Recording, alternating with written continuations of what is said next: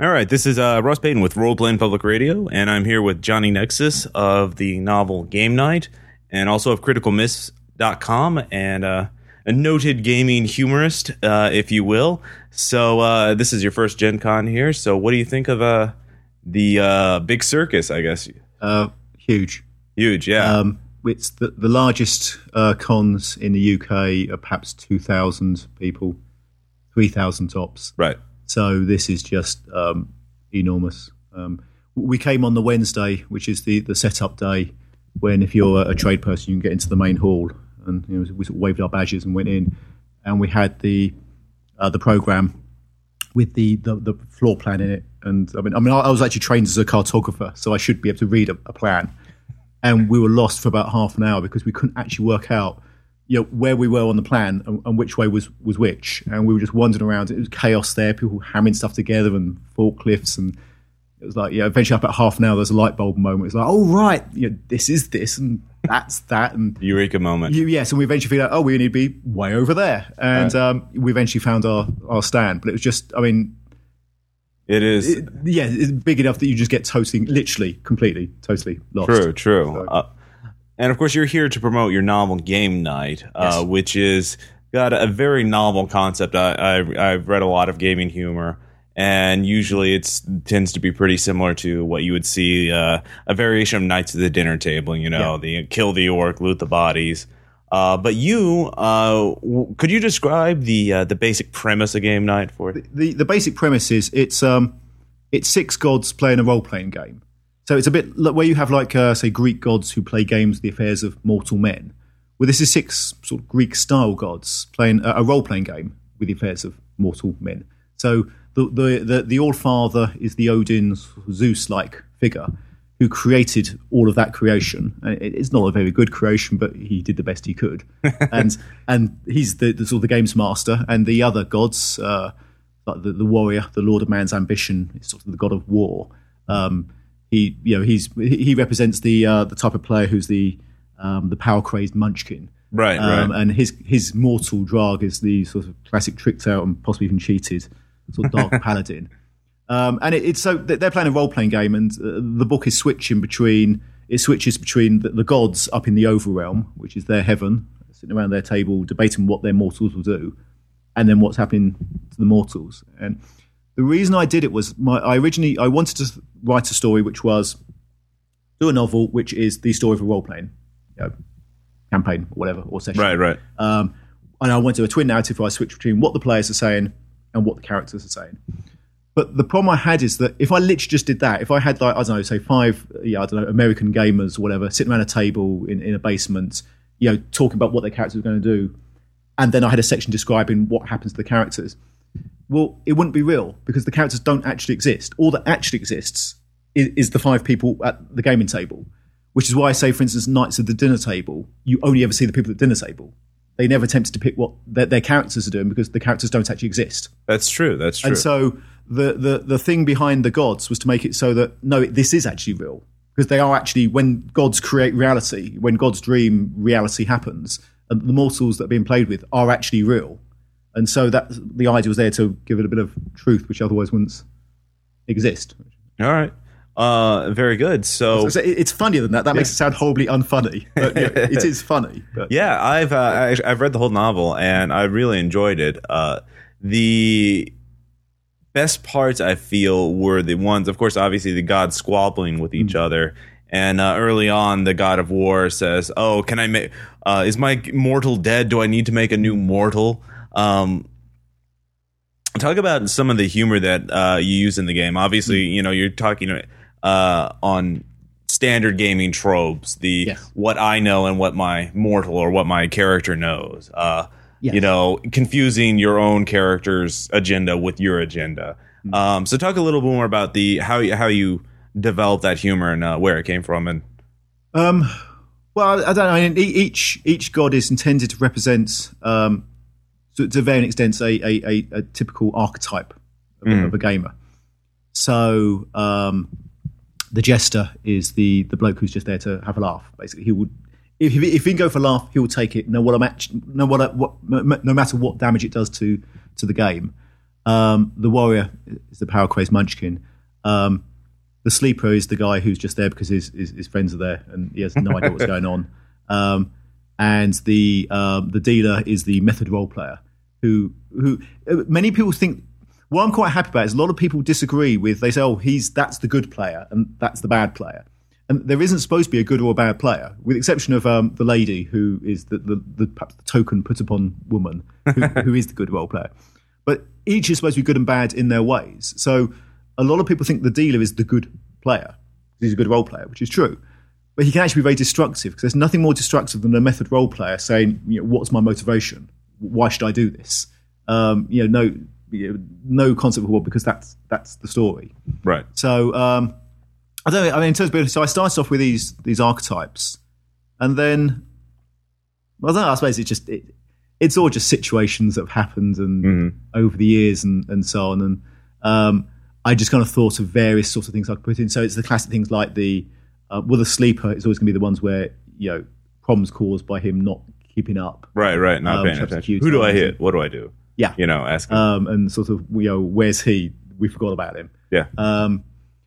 Obviously, dealer things like the method role player. That causing problems with the what's my motivation. A lot of stuff from Drag. To do. Drag is the warrior's character. I could. I mean, it's just having come up with the basic premise. So I said the only real logic behind it was the concept of them being archetypes. Right. Beyond that, it just kind of. As I wrote it, I sort of thought of various types of things that could happen. Right. Sort of. One of the things I've always found very interesting about gaming humor is, aside from the obvious, there's the obvious school of the the nerd in his parents' basement, but then there is the sort of metafictional making the noble heroes who spend more time looting the bodies of their enemies. Yes. Than the sort of heroes they look like the heroes from fiction, but they don't act like them. And I like that friction between the fiction, the established traditional fiction, and what people actually do with it. Yes, there was a lot of that. I was thinking about that this afternoon actually, where it's the conflict between what you would do if you were trying to write a good novel and what happens in a role playing game. I did an article for Mongoose's Science and Portents. It was the first article I did for them actually in issue 1. And it's entitled "What James N. Frey Thinks About Role Playing." And it's a slightly convoluted title, but there's a book, a very good book called How to Write a Damn Good Novel by James N. Frey, which I strongly recommend to anyone who wants to write novels. And it got me thinking about what would he think if you took his rules of his principles as to how you should write a novel and create a story. What would happen if you applied them to a typical role-playing scenario? And the answer is, because lots of people say, role-playing is like the process of collaboratively, interactively creating a novel. And the answer is, well, if that's so, this is a good novel. And the answer usually is, actually, no, it's a crap one. And the example is, the one I picked was, he says, you should avoid something called melodrama, which is, as melodrama is another thing. This particular one was, you shouldn't have people just behaving stupidly. It's called the idiot in the attic cliche. People who go in the attic, they know there's an axe murderer on the loose, and yet they go to the attic anyway. I use an example from our Call of Cthulhu game where it's like, okay, so we're finding people randomly dead, axed to death. There was an axe murderer on the loose. And so it's, to Tafkak, we used to call me, what are you doing? I'm going to sleep. Are you locking the door? Well, no, because then the other guys won't be able to get in, will they? Okay, so you're going to sleep, you're leaving the door unlocked, and there's an axe murderer on the loose. Yeah, so part of the kind of the principle is this. In some ways, there's bits in game night which, if it was a novel, shouldn't be there. And the classic example is they take a completely irrelevant tangent at one point midway through to go shopping. Now, if this was a conventional novel, an editor would say, "Well, you should cut that. That adds nothing to the story." They get given a super important mission they must do, and then they go off and go shopping and do some other stuff. And then they carry on with their mission. Cut that. I put it in there because that's exactly the sort of thing that happens in a role-playing campaign. That's true. People just, it's like, rather than just following, in a novel, you follow a good, strong plot, you cut out all the extraneous bits that don't drive the story forward. Whereas a role-playing campaign is chock full of things that are not in any way driving it. Normally, the only thing driving the story forward is the stubbornness and persistence of the GM, desperately trying to keep people going. So, probably a long-winded answer, but yes. No, yeah. That's sort of the one of the big draws I find. I keep going back to these gaming stories, these gaming anecdotes, like on RPG.net, where they're worst characters ever and things like that. Yes. So tell me, how obviously there's the obvious question of how much of this is based on your own experiences gaming. Are any of the archetypes, the players, the gods or the mortals they play based on anyone? Or there's not really anything that's based directly. People often ask me this, and it's like, oh, did you just kind of copy your role playing campaign? Which is not so offensive to me, but you shouldn't. If you fancy yourself as a writer, you should never simply just copy things that happen, because frankly, you should be able to write something better than the things that just happens. It's obviously very much inspired by things that happen. There's nothing in there which is directly taken. A classic example is in terms of, are any of the things based on players? And the answer is no, because they're archetypes. And no one human being will ever consistently be one archetype. And if they are, I'm not sure I want to play with them. I myself, I'm often the jester. I'm often guilty of, I'll just go for some stupid gag, which will, after the right. Actually, that was a big crap, really. Having a hobbit sell insurance to the hobbits of the Shire or something. It's like, really, the GM's trying to run a serious Lord of the Rings game here, and you're pissing around trying to sell fire insurance. So I'm often the jester. I'm often the dealer. I'm often, we played a D&D campaign we had once where the two guys doing the GMs, they just wanted to do a kind of a D&D campaign where it was about you go down a dungeon and you do like strategic, tactical, board war game sort of style stuff, and you get treasure. Right. And I was the one that created a hippie ranger with sort of like, what's my motivation? And at the point, the campaign started to grind to halt at the point at which I had enough money, I had enough gold pieces to buy 37 townhouses in Waterdeep. And at that point, it's like, well, what am I supposed to do with this money? What's my motivation? Why would I go down a hole in the ground? I have enough money now. I should be out doing good things. And they're like, well, you could buy 25,000, gold piece oath bow and like an arrow of like dragon slaying. And it's like, where does that fit in my hippie ranger? And taking a step back, that's actually quite destructive behaviour, because it's just supposed to be it's a D&D hack and slash campaign. Right. So I'm often the dealer, and I have to confess, I'm often the sleeper. I am often the guy. If I'm a bit tired and I'm not really following things, I'm a notorious session amnesiac. I am notorious. It's a running joke that at the start of each session, I have no idea what happened at the last one, and it's usually like a 10-minute thing where they go on, and they're like, we did such and such. It was 8 sessions ago, and there was some bloke. Right. So I'm all through it. And again, with everything, so different people, it's behaviours I've seen different people do at different times. And then again, with the various sort of things that happened in the book, there's not really any one of them that is something that actually happened, but they're inspired. There's one bit where someone burns to death using an act of, well, I won't say what it is because I want people to read it. But and there is another anecdote which I've also written up for Critical Miss of someone who also burned to death by sheer force of will, but it was for completely different reasons. The Critical Miss one was no, there was no reason. He didn't understand. He didn't seem to understand that someone, as a prank, set his cuff on fire. It was a superhero campaign. It was right. And he was supposed to be some kind of super soldier thing, and they'd realised he was actually a government agent. So, as a prank, as he's sitting in a restaurant, not in superhero costume, they set his cuff on fire using like pyrokinesis. Right. So the GM rolls like 6-sided dice and says, "You take 3 points of damage." It's like, okay. Well, are you going to do anything? No. Well, you'll have to make a willpower roll to do nothing because your cuff is on fire. Okay. We had an obscenely high willpower. He was like Captain America. So he made a willpower roll. It's like, okay. So the GM then rolls 2 6-sided dice and says, okay, you take like 5 points of damage. What are you going to do? Nothing. You'll have to make a willpower roll then. His willpower. And he just sat there in a crowded restaurant and burnt to death, just sitting there. And he just didn't seem to quite click. The reason why the GM was rolling up 1 dice, then 2 dice, then 3 dice was you're on fire and you're getting more on fire and you're going to carry on taking damage until you do something. And so there's a sort of similarity there, but it's right. It's in this case it's for different reasons. It's for a story related reason. So. Right. Well, what other themes did you want to address in the game night? I know I don't want to give away the ending, but yes. I noticed towards the end, you start changing from a fantasy-based world, start approaching other genres and things like that. So, I mean, that was more really just to introduce the possibility of how a GM can sometimes upset players. Right. That players have an expectation of what it is the game is about, and what to you as the GM might seem quite a cool kind of twist, to them might be taking away the thing that they actually like about the thing.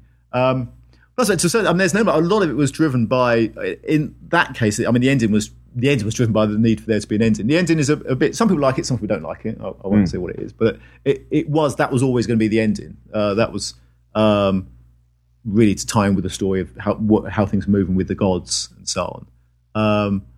And so really the end bit you're talking about came about because I was trying to figure out, okay, how can I, how am I going to end this sort of? I always knew how it was going to end, and roughly. I wasn't quite sure about the bits in the middle, but I had a rough kind of outline. But when I was sitting there coming up with my rough outline, that was the way I figured out how to end it, basically. So that's really the reason why it's okay. There. So obviously you're also approaching the territory of Terry Pratchett, Discworld, the sort of lighthearted fantasy and things like that. What to you interests you about the fantasy genre? To be controversial. To be perfectly honest, I'm not really that much huge into fantasy, I guess, which is probably it's a slightly shocking answer. I'm in terms of my regular. I mean, I like Terry Pratchett. Right. I can't claim necessarily to be a huge hardcore Discworld fan. I'm funny. I like the earlier Terry Pratchett, the Discworld books, more than the later ones. I loved. I mean, The Colour of Magic and The Light Fantastic are up there on my all-time top 5 books ever. Up with basically The Hitchhiker's Guide. Right. The later Terry Pratchett books, when it goes more into like a Renaissance type thing, where in the later ones are more consistent. They're more perhaps internally logical. The first one's really just slapstick satire, lots of just mad ideas about sort of fantasy kind of things. Right. Those I preferred more. In terms of the straight stuff that I read, I don't really read much fantasy at all, to be perfectly honest. I'm much more science fiction person. Okay. And alternative history. I read huge amounts. Whenever I go onto Amazon, it's basically, here's some novel about Nazis winning, do you want to buy it, kind of. Pretty much. The History Channel sort of thing. Yes. So I love alternative history. I read a lot of Harry Turtledove and Steve Sterling. Steve Sterling and stuff. And yeah, I like a lot of science fiction.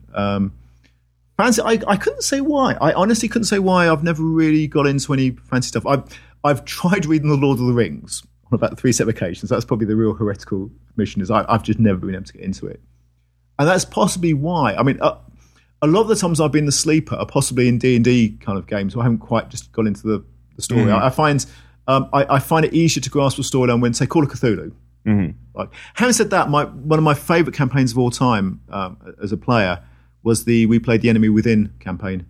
Warhammer Fantasy. Yes. Yeah. I've written a few, the James Wallace Ruined My Character's Life article. If anyone wants a quintessential Johnny Nexus article, it's Critical Miss issue 7, I think, which was James Wallace. We'll have the link on the podcast. Yes, okay. James Wallace Ruined My Character's Life, and then with a response from James Wallace. Mm-hmm. So if you ever hear people talking about burning barges, that's where it comes from. I see. So we may mention this a little earlier, but what directly led to the creation of the novel? I mean, what led first to Critical Miss? Well, I can actually, if it's a 2-part question, what led to Critical Miss, then what led to Game Night? I can answer both of them, actually. There's not much real logic. It's not a master plan. Right. I've been into writing since sort of an early age, and I wrote short stories when I was a teenager, and I actually completed a straight science fiction novel called Barcode when I was about 24, so about 15 years ago. And that's actually up. In the end, I published that on Critical Miss if anyone actually wants to read it. It's not great. It's probably, I could write a lot better now, but it's not bad. If anyone wants to study Johnny Nexus, it's probably worth reading.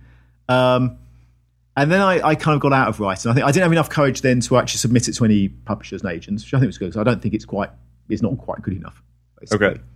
I got out of writing. I had a lot of personal troubles then anyway and stuff. So, and didn't really do anything then for probably good 5 years. And then my then boss, at some point, would have been about 1998. My then boss, he had a whole lot of web space available and said, "Well, do you want to do a web page?" So this was back when it was quite cool to do a web page. Oh right, yeah. Back in the heady.com era. Yes, so. That was when you had to bloody well code your own web page if you wanted something to appear on the screen. Yeah. So I thought, well, maybe, I don't know. So, and then actually, I wasn't really quite sure. But then I talked to my friend Warren Bubba, and he said, "Oh, we should do something." So I said, "Well, what are we going to do? So we do something about role playing. So we went to talk to some of the other guys in my role playing group. And one of that bog boys says, yeah, but we're crap. What have we got to tell the rest of the world? Kind of. It was like, well, let's do that then. Let's do something about dysfunctional role playing. So and we sort of brainstormed out some ideas. Some said critical hit. And it's like, some of us, it might have been bog boy actually. Well, critical miss. And that was it. So, which is why we ended up with stupid pseudonyms. We didn't want to write under our real names. Well, I didn't want to write under my real name because I didn't want people, like Googling me or something, find out my work bug thing, emailing my boss to complain about some, stupid article about role playing I'd written. So I picked Johnny Nexus because I've always liked the name Johnny, and Nexus was my favourite comic book hero. Bubba ended up as Bubba because that was a running joke. Bog Boy ended up as Bog Boy because he always goes to the loo a lot. So Mark refused to have anything to do with it and stayed as Mark. And so that was Critical Miss. So there was no real plan there. It was just a little web zine that seemed to do quite well. Basically, and that picked up. And then I started writing for a magazine called Valkyrie and for Mongoose Publishing. Right. So those got Games Masters. And so by that point, Johnny Nexus was my name I was writing under. And it turns out it's actually quite a cool name, actually. I think it works quite well as an author's name. It's pseudonym. It's pseudonym, yes. It's just enough proper to be, it is a proper name. It's a first name and a surname. Right. It's not Bubba and it's not Bog Boy, basically, So, but it's quite cool. And at some point then I got back into the idea of writing novels. I thought, no, it'd always been an ambition in mind, so I want to write a novel. I thought I must be able to write. All these people like what I'm doing. I should write a novel. So I spent a few years trying to write I wanted to do, and one day still will, I wanted to do for the X-Files Conspiraciana genre what Terry Pratchett did for fantasy and Douglas Adams did for science fiction. And based on an idea I actually did for Critical Miss. And I probably spent 3-4 years trying to write this novel. Lots of various false starts. I did some writing classes. It's actually blogged on the start of my blog, actually. I blogged my writing class I went to, which was me, a fantasy science fiction person, going to a writing class full of literary people. I mean, nice people. I'm still in contact with them. But it doesn't really work when you try and pitch. I wrote a chapter 1 of this thing, and it had this rule that you let them all read your chapter 1, and they discuss it, and you're not allowed to say anything. And they spent most of the time debating the meaning of the phrase, "the truth is out there." And because the blurb I'd written for it was something like, they say the truth is out there, and Dave and Jace have been handsomely paid to ensure that out there is precisely where it stays. In other words, they're the ones working for the aliens, suppressing the conspiracy. The Men in Black. Yeah, and these guys, they spent about 5 minutes debating the meaning of the truth is out there, and eventually concluded it means that everyone knew that there were aliens. The truth has been revealed. The precise opposite of what the phrase means. The truth is out there, out everywhere. Okay. Yes, is revealed, yes. Well, because they've never watched the X-Files. So, anyway, that novel is still, at some point I'd like to write, and I still can't quite figure out how to write it. So at some point, I was sitting at work one day, a bit bored, and I thought, I should write Critical Miss the novel. That was the thought I had. I should, rather than try to write a sort of proper mainstream novel that I can pitch to agents and publishers, which would be great if I could figure out how to write the damn thing, but at this point, I can't. I should write a kind of a niche gaming novel. Right. Well, it's basically exactly the sort of humour I do in Critical Miss, but just a novel. Because Critical Miss, I used to do lots of little kind of fictionette kind of things to illustrate articles and so on.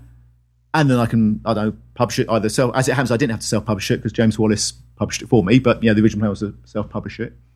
And I can market it on my mailing list of Critical Miss readers and market it through, N-World and RPGNet, and that's what I should do. So, of course, the thing was, well, what is Critical Miss the novel? And it's just one of those ideas that I'm literally, about 2 hours after, about 2 p.m. I thought I should write Critical Miss the novel. And I couldn't honestly say, I don't know, I was going to do it. About 4 p.m. it kind of popped into my head. I was trying to work out, how can you just, what I was saying earlier about you can't just write a role-playing game up or it just won't work. I needed some framework to make it be plausible. Interesting, yeah. Yes. And I remembered an article I'd written for, again, where these little Critical Miss articles illustrated by little storylets, which was about, rules lawyering, I think. I think it was about rules lawyering. And I'd illustrate it with little story examples throughout the article of these gods playing a role-playing game. I thought, that's it. That's it, yeah. That's it. It's a good hook. It's a good way to get it in. Yes, I wish all my ideas came that easy. Now, going back to sort of the talking about the comment, the thematics of it, I guess the fictional, the fiction versus the how games work. Yes. What do you think of games as art, or sort of like, do they measure up in the sense that novels or traditional things do, yes. or talk a little bit about that, because I mean, you're talking obviously about the dysfunctional, the broken, yes. the train wrecks yes. of games, but do you think that this is even valid to do, to have games compared to the novels or things, or try to emulate the novels, or move with? Interestingly enough, I mean, when it comes to the question of are games art, yes. I know someone actually tries to get an answer to that, which is my friend Gareth Hanrahan is Irish, and in Ireland, artists don't pay tax. I believe the Irish Tax Office concluded that no, games aren't art. Can we have some money, please? But I don't know. I mean, I think to a certain extent, I'm probably somewhat agnostic in the middle of this. I think there are significant artistic elements in games, right? And clearly, writing a game, if you're say like a writer writing flavor text, that's an artistic thing. So yes, there are significant elements of art. I'm not quite sure. I think maybe I'd probably say that perhaps a role-playing game contains elements of art as opposed to being art itself. If you're a games master and you create a wonderful setting, that's an artistic, creative thing, just as if you'd written a novel. Mm-hmm. And if you're a games master and you're describing something to your players, that's art. Whether or not, when you get some of the new stuff, I mean, I do like the sort of the new style kind of indie games and so on. But I think there is an element at the end of the day, it's a game. I think you've got to at some point stay rooted in it. That's how it works for me, I think, and that's not necessarily that's how it should be. But to me, at some point, I need to feel that I am actually playing a game. With right stuff like that. But of course, there's always this conundrum of should games even try to be emulating their sources, their ancestors, novels and movies and things like that. So, because I mean, obviously they keep running into the situations that you have in game night, looting the dead bodies. So yes, I think there's an element of, with anything, you should be what you are and not try to emulate things. So, for instance, I think when television first started, they would often do a television program would often be like, they would take a play and just point a camera at it. That's true. And film it. And you then get the worst of all worlds, because a play works because you have the immediacy, you're there with real actors, but it's also terribly artificial. All takes place in one room. You can't go outdoors and change locations, something like that. So if you simply just point a camera at a play with a TV thing, you're losing the best of all. You're losing the best of each kind of medium. And I mean, I don't know. It's a bit like I'd love to write comics. One of the things I'd love to at some point is write comics. And I have a comic script I've written, which is, I think, the funniest thing it's very frustrating. It's the funniest thing I've ever written. And it's just it's on my hard drive and archived in various places, and it will stay there for several years, because until I get famous through writing novels, there's no point. Comics is so difficult to break into that there's no point. But the reason why I'd love to write comics is because they're different. I'd like to write comics and novels because it's a completely different type of humour. I mean, a few people said, "Well, if it's so good, why don't you do it as a novel?" And it's like, "Well, it won't work. That's the whole point. It's a comic." And I think so that really applies with everything. You've got to do, if you try to do something as something else, it won't work. Role playing has huge strengths over in its interactivity and engagement. It has huge strengths over everything else. But I think you then have to accept it. It's what it is, and I don't know if that's a fair enough answer. No, it's a good answer. But what do you think games should be doing to avoid the sort of pitfalls that seem to happen a lot in game night and in other games that turn into train wrecks? I suppose the question is, should they? I mean, I like dysfunctional gaming. Basically, I get together every Monday evening with my friends, and we've just finished the Orient Express campaign. And if you wrote the Orient Express campaign as we played it up as a book, again, it would just be like, it would be slapstick farce. Be largely caused by myself, I must admit. Again, I probably should feel some sympathy for John, my GM. he's trying to run a serious horror game, and I'm playing sort of like a mad sort of weird version of Bertie Wooster kind of. But that's fun. That's fun. We often end up reduced to tears of laughter kind of because it's just so incredibly stupid. So I suppose the answer is I don't actually want to, I mean, there's probably people out there that would want to play a very, very serious game where it's all about the existential angst or something of being a squirrel in a world where nuts are rare or something. And that's great. That's brilliant. It's not really me. I'd rather just play it for laughs, really. Right. So since you've written a lot and you've read a lot of games, been used to it, what advice would you give to game writers like the Horror of the Orient Express writer to avoid the pitfall, or avoid, I wouldn't say a pitfall, but to keep the games usable for people both who want to do the series and for the light-ended? I mean, have you seen any games that you're like, all right, this is just too heavy, or this is just ridiculous, too fluffy, or anything like that?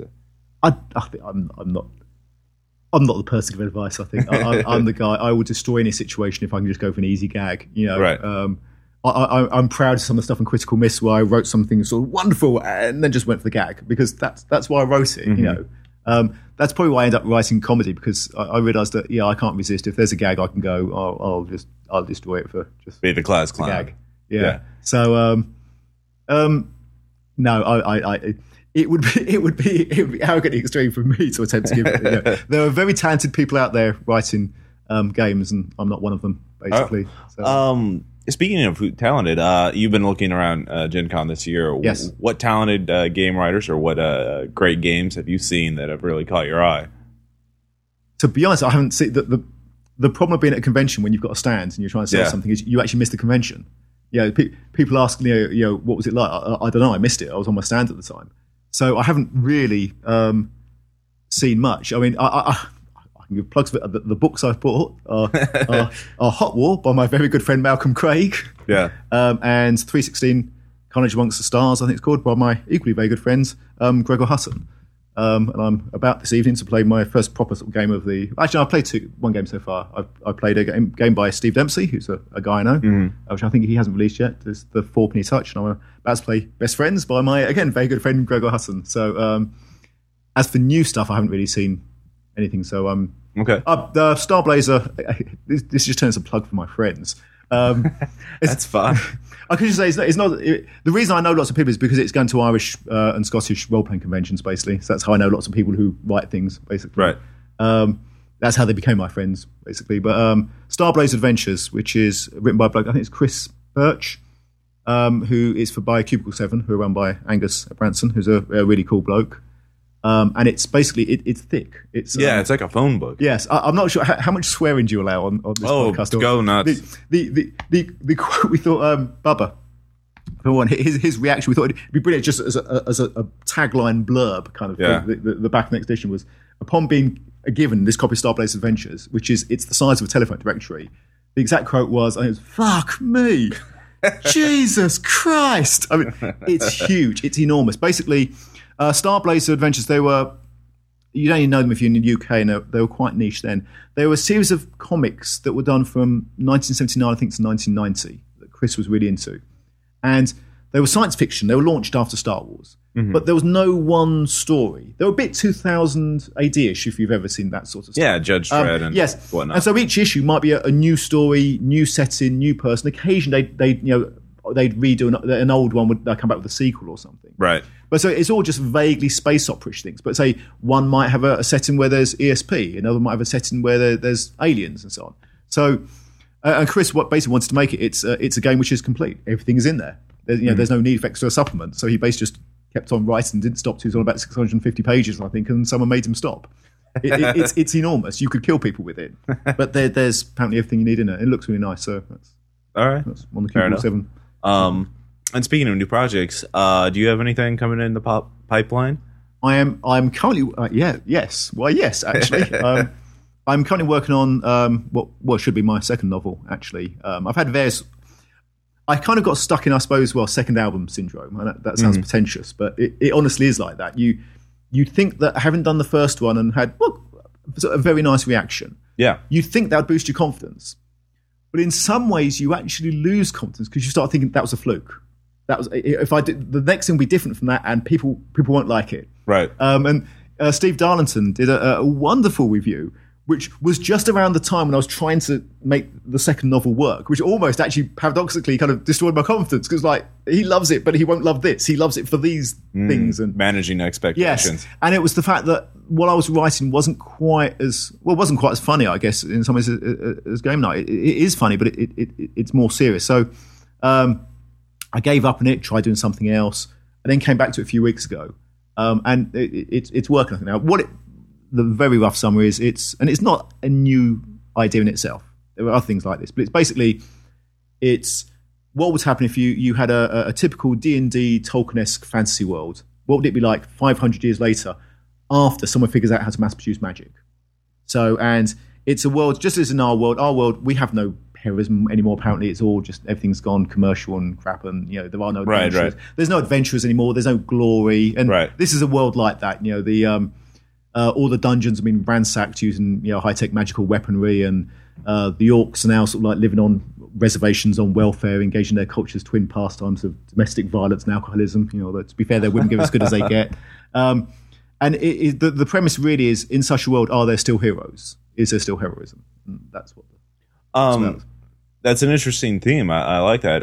What would you say the theme for Game Night would be, if you could? What would be the dramatic question, I guess? I think Game Night didn't really have a premise. A premise, by the way, is James N. Frey. James N. Frey's book is all about, you should have a premise. So the current one does have a premise.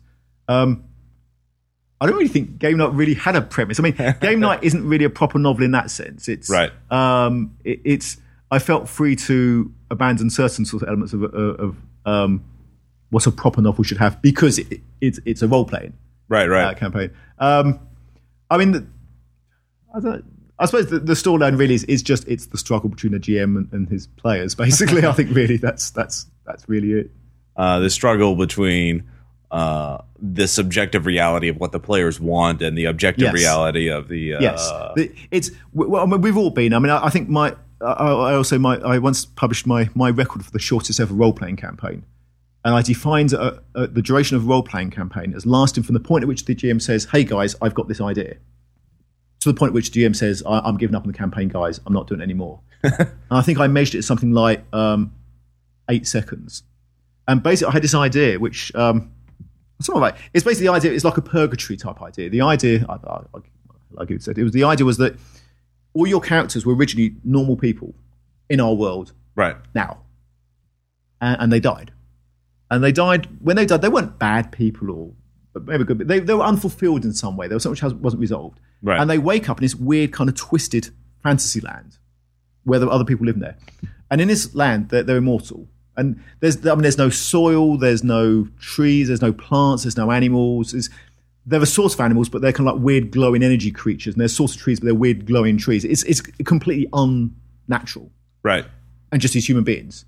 And time runs much more slowly there. So I think their mentor was going to be someone who was a helicopter pilot, a Huey Cobra pilot who died in Vietnam and has been there for 3,000 years. And is now like a great sort of sorcerer. And so right. And the idea is that the people who are there have convinced themselves that they believe that it's purgatory.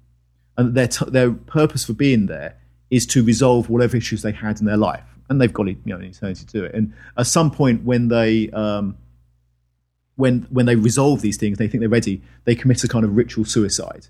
At which point they believe they'll either go to heaven or hell. They think they're ready to face that choice. And it was supposed to start off with the first scenario is going to be that these four they've been there a few years now, and this is their mentor, and he's decided to do this. And I might take the whole plot, but that would take forever. But anyway, yeah, right. I was quite into this thing, this was a quite serious thing, and I thought there'd be an element. So it's kind of a fantasy setting. It's a weird fantasy setting with swords and sorcery and magic and stuff like that. But you're playing someone who might have been like an accountant from Berlin or something. Right. And maybe missing your children and things like that. And I wanted to come up with a picture. I thought if I have a picture, I had this vision in my head of this just unearthly alien landscape that was just completely unearth-like.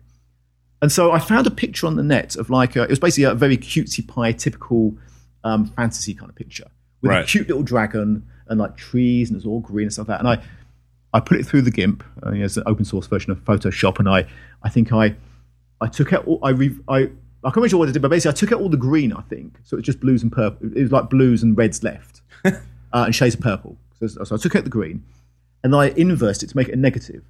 So basically, the dragon was now all the light things. Things that had been light were now dark, and so on. Right. The dragon was glowing from within, and all the trees like these weird glowing kind of things on this whole very, very strange blue, purple, red sort of landscape. And I printed it out in the color print. And I thought this is brilliant. So I did a bit. Hey guys, I've got a campaign I want to run. It's this. And Mark just goes, nice dragon. And I thought it's not going to work. It's not going to work. Right, that's it. I'm not doing it. Because it's just not going to work. It's probably perhaps a slight petty overreaction, but all my dreams, weeks I've been planning this wonderful vision in my head just collapsed. Yeah, it's like the singularity at the start of the Big Bang, and that was that. So, so it's the old thing of you have dreams as. Yeah, role playing is a process by which a games master has dreams and then the players destroy them. I think that's kind of, I suppose that's a goodest way of describing it as I've ever heard yet. And that's not art. I guess. Yeah, exactly. It's psychology and it's human nature and but it's not art. Of course, sometimes it's the reverse: the game master crushing the dreams of the players. So, I guess so. But yes. But there's more of them than there are of him. I mean, I know you could say theoretically the GM has ultimate power, but I don't know. It doesn't work. It's easy for the players' immunity because the players can just walk away. Right. Yeah, I mean the GM can just say your character's dead, but then he has no power. His power is completely illusionary. It's he only has power as long as the players choose to cede him that power. So that's true. That's true. Of course, the first RPG I ever played, my character was killed by 5 pounds of C4 as I opened a door and I didn't know what I was doing, and the GM said, "Oh, you're dead. That's it." I'm not sure I should repeat. I'll repeat what happened to my first RPG. In my defense, I said this is probably one of those really horrible, awful stories, but this isn't me. This was not my fault. I was the victim here. And so I was about 13 or something, and I hadn't played D&D before. Some of my other friends had. It's like one bloke, his older brother got into it, and he taught him, and then that bloke played with the other three, and I got roped into it. And it was, we've all had the intoxicating session experience of your first session, when you suddenly click, you think, wow, you mean you asked me what I want to do, and I say what I want to do, and then you tell me what happens, and wow. So, and it was just one of the first Dungeons and Dragons, like B1 or whatever, the Borderlands or might have been, it's the Red Box set. It's one of those scenarios, and we wandered around some village, and so at this point, I'm only like 20 minutes into my role playing kind of career at this point, and we go into a tavern, and it's like you're in a tavern. There's a servant girl. It's like I'll smile at the servant girl. So she smiles back.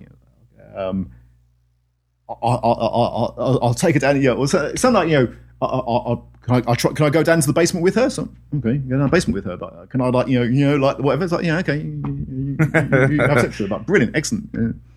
There was sort of back up my ones around, and sort of the town guard arrested me. It's like, well, why are they arresting me? Well, because you raped the servant girl. Like, I raped her. Like, she didn't want to do it. You didn't tell me that.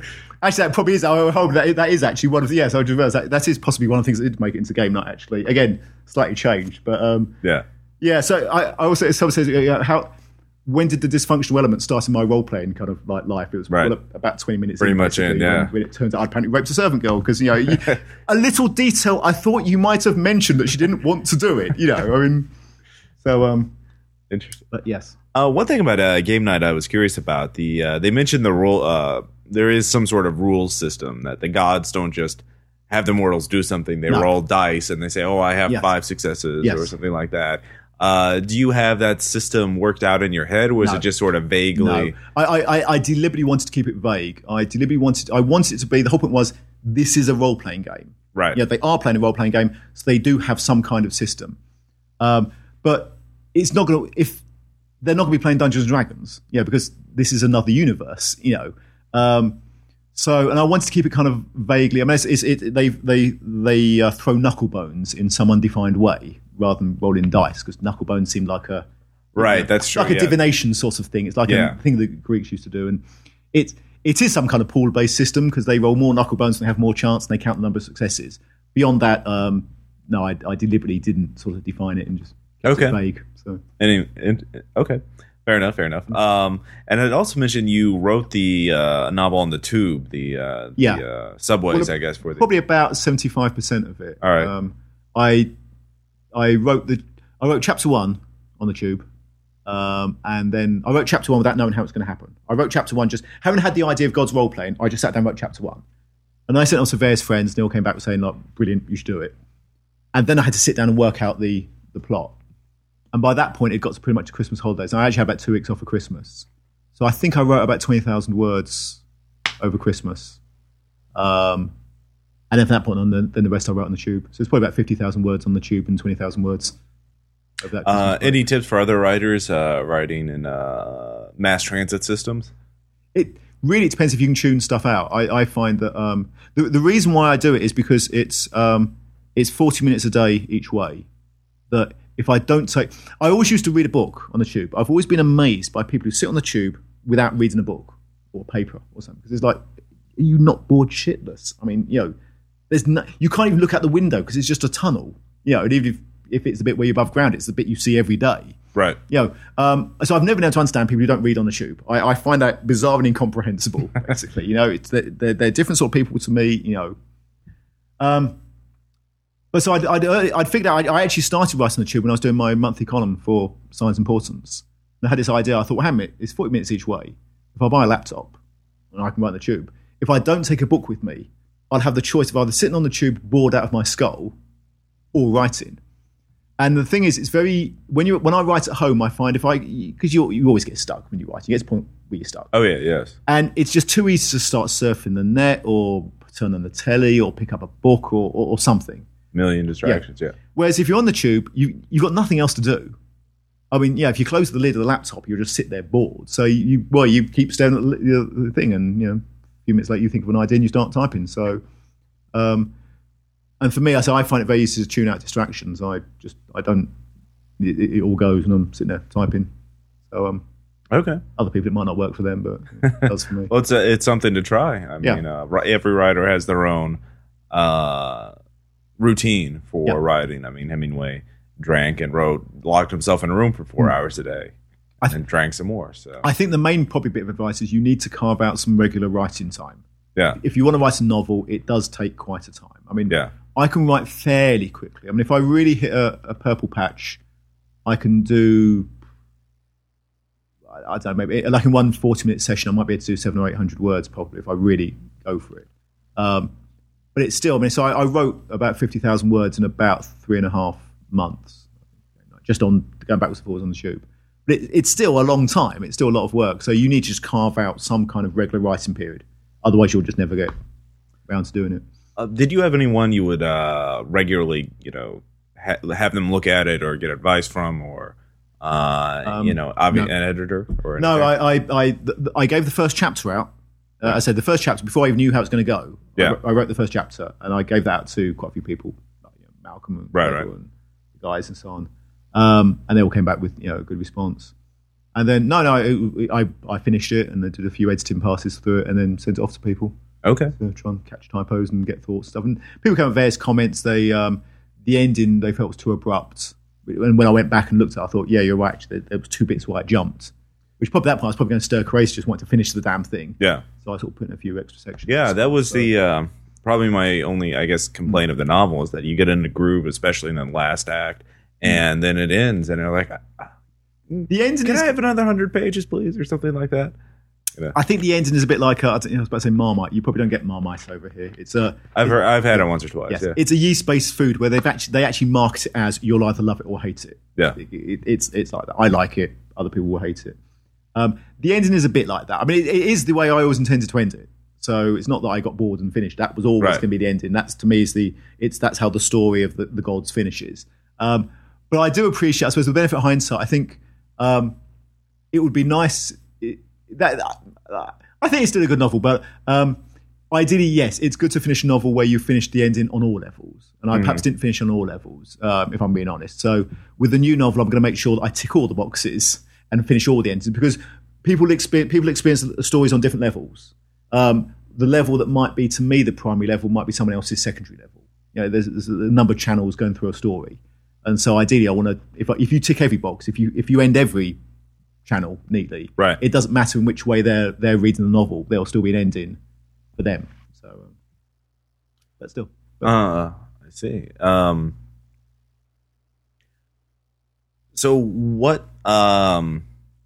So any other advice you would have for writers other than getting in the routine or anything like that? I was actually recommending today. Actually, someone asked for some advice, and I did recommend James Frey's novel, James N.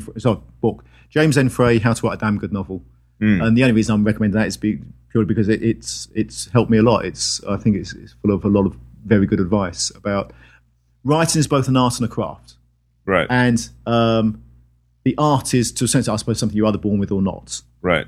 But the craft is something where people can say, well, this works, this is how you do, this works well. And you think, oh, that's right. And there's lots, it takes long to go into details, but there's just lots of good things in there. So I'd recommend that. Now, and of course, you've defined Game Night as a pretty niche novel aimed for, but have you heard back from any people who weren't gamers who got it? Yes, actually, I mean, having written it as a niche novel, it actually works quite well outside that niche. My other half, so my wife, when people say, well, of course your wife would like it, she's your wife. And the answer actually is no. You'd be surprised, actually, by how much she really doesn't. I'll write something like a blog entry that I think is really funny, and she'll read it with a stony face and find no humour in it whatsoever. I mean, she actually didn't read Game Night. The first time she read Game Nights was 3 days after the launch. We launched it at Dragon Meets, 1st December, Kensington Town Hall, and then she got a copy there and she read it in the next week.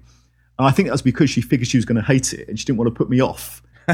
Before, but she'd wait till it was actually in print, and and she really liked it. Which I mean, I was amazed, quite frankly. I think so was she, and because she's not into fantasy at all. The other reaction we've had is we went to the British National Science Fiction Convention, which we didn't sell a huge number. I mean, the dealer hall wasn't really no one sold basically. So right, they're all in the same boat.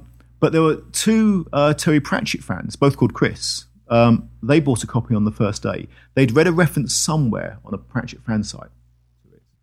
So they bought it on the strength of this. And one of them, Chris, well, they're both Chris, one of the Chris's, she came back the next day and said, what was it? I remember the quote because I was telling everyone. It was, I was awake half the night and it's all your fault because I couldn't put it down because it's brilliant. And that is someone who's not into role-playing at all. Not a game at all. She's a Terry Pratchett fan, basically. And that made my weekend, basically. And that was very cool. So we're actually on their recommendation next weekend. We're at the Discworld convention in Birmingham, which is, so we'll find there, I guess. That's we're going to try and market it to a completely non-gamer. Well, there are some gamers. Right, obviously. There's some crossover, yeah. Hopefully, I'm hoping they'll go around telling a lot of people how good it is, because otherwise we're probably stuffed. So it'll be, yes, it could be 2 days sitting in the hall with a stack of books and a pasted-on smile. Well, I think there is a sort of universal appeal of this juxtaposition of the what we think of fantasy, the noble heroes, and then again the ignoble gods or people behind them. How would you pitch gaming humor to non-gamers, or how would you try to get them interested in that? I'm not sure, really. I don't know. I mean, I think this is quite the thing about role playing. We've always said about role playing is role playing isn't actually that hard. That's true. It's incredibly difficult to describe role playing. Yeah. But if you show someone role playing, they get it immediately. I mean, it's really straightforward. You take a normal person, say, here's some people playing D&D, watch them for like 30 seconds. After 30 seconds, they'll understand role playing. Right. Basically. I mean, that's in some ways the frustrating thing about it. Everyone would get it if they just tried it. So I suppose that's why people can just, it is very easy for a non-role player to just get Game Night, because role playing itself is straightforward. I mean, the other thing I would do, if we were doing, say, another version, the version we've got now is packaged for a gaming market. If we were packaging a version for a non-gaming market, I'd probably change the tagline. I wouldn't say Six Gods role playing, or something. Maybe I'd try and change the description. Change the blurb a little bit. Make it sound less niche. Probably say gaming rather than role playing and things like that. So interesting. Okay. Any final thoughts, John, about the gaming life, the meaning, the universe of it, and everything? you realise I am 5 hours jet lagged, and I was up late last night and was drinking, which I don't normally do. So no, that's no. I sorry. My brain is fried after it's fine. 4,000 miles of travel. So okay. So. Well, we thank you for taking the time out for the interview, and we'll see you on Role Playing Public Radio next time, and we'll have some links to Critical Miss. So, all right. Thank you. All right.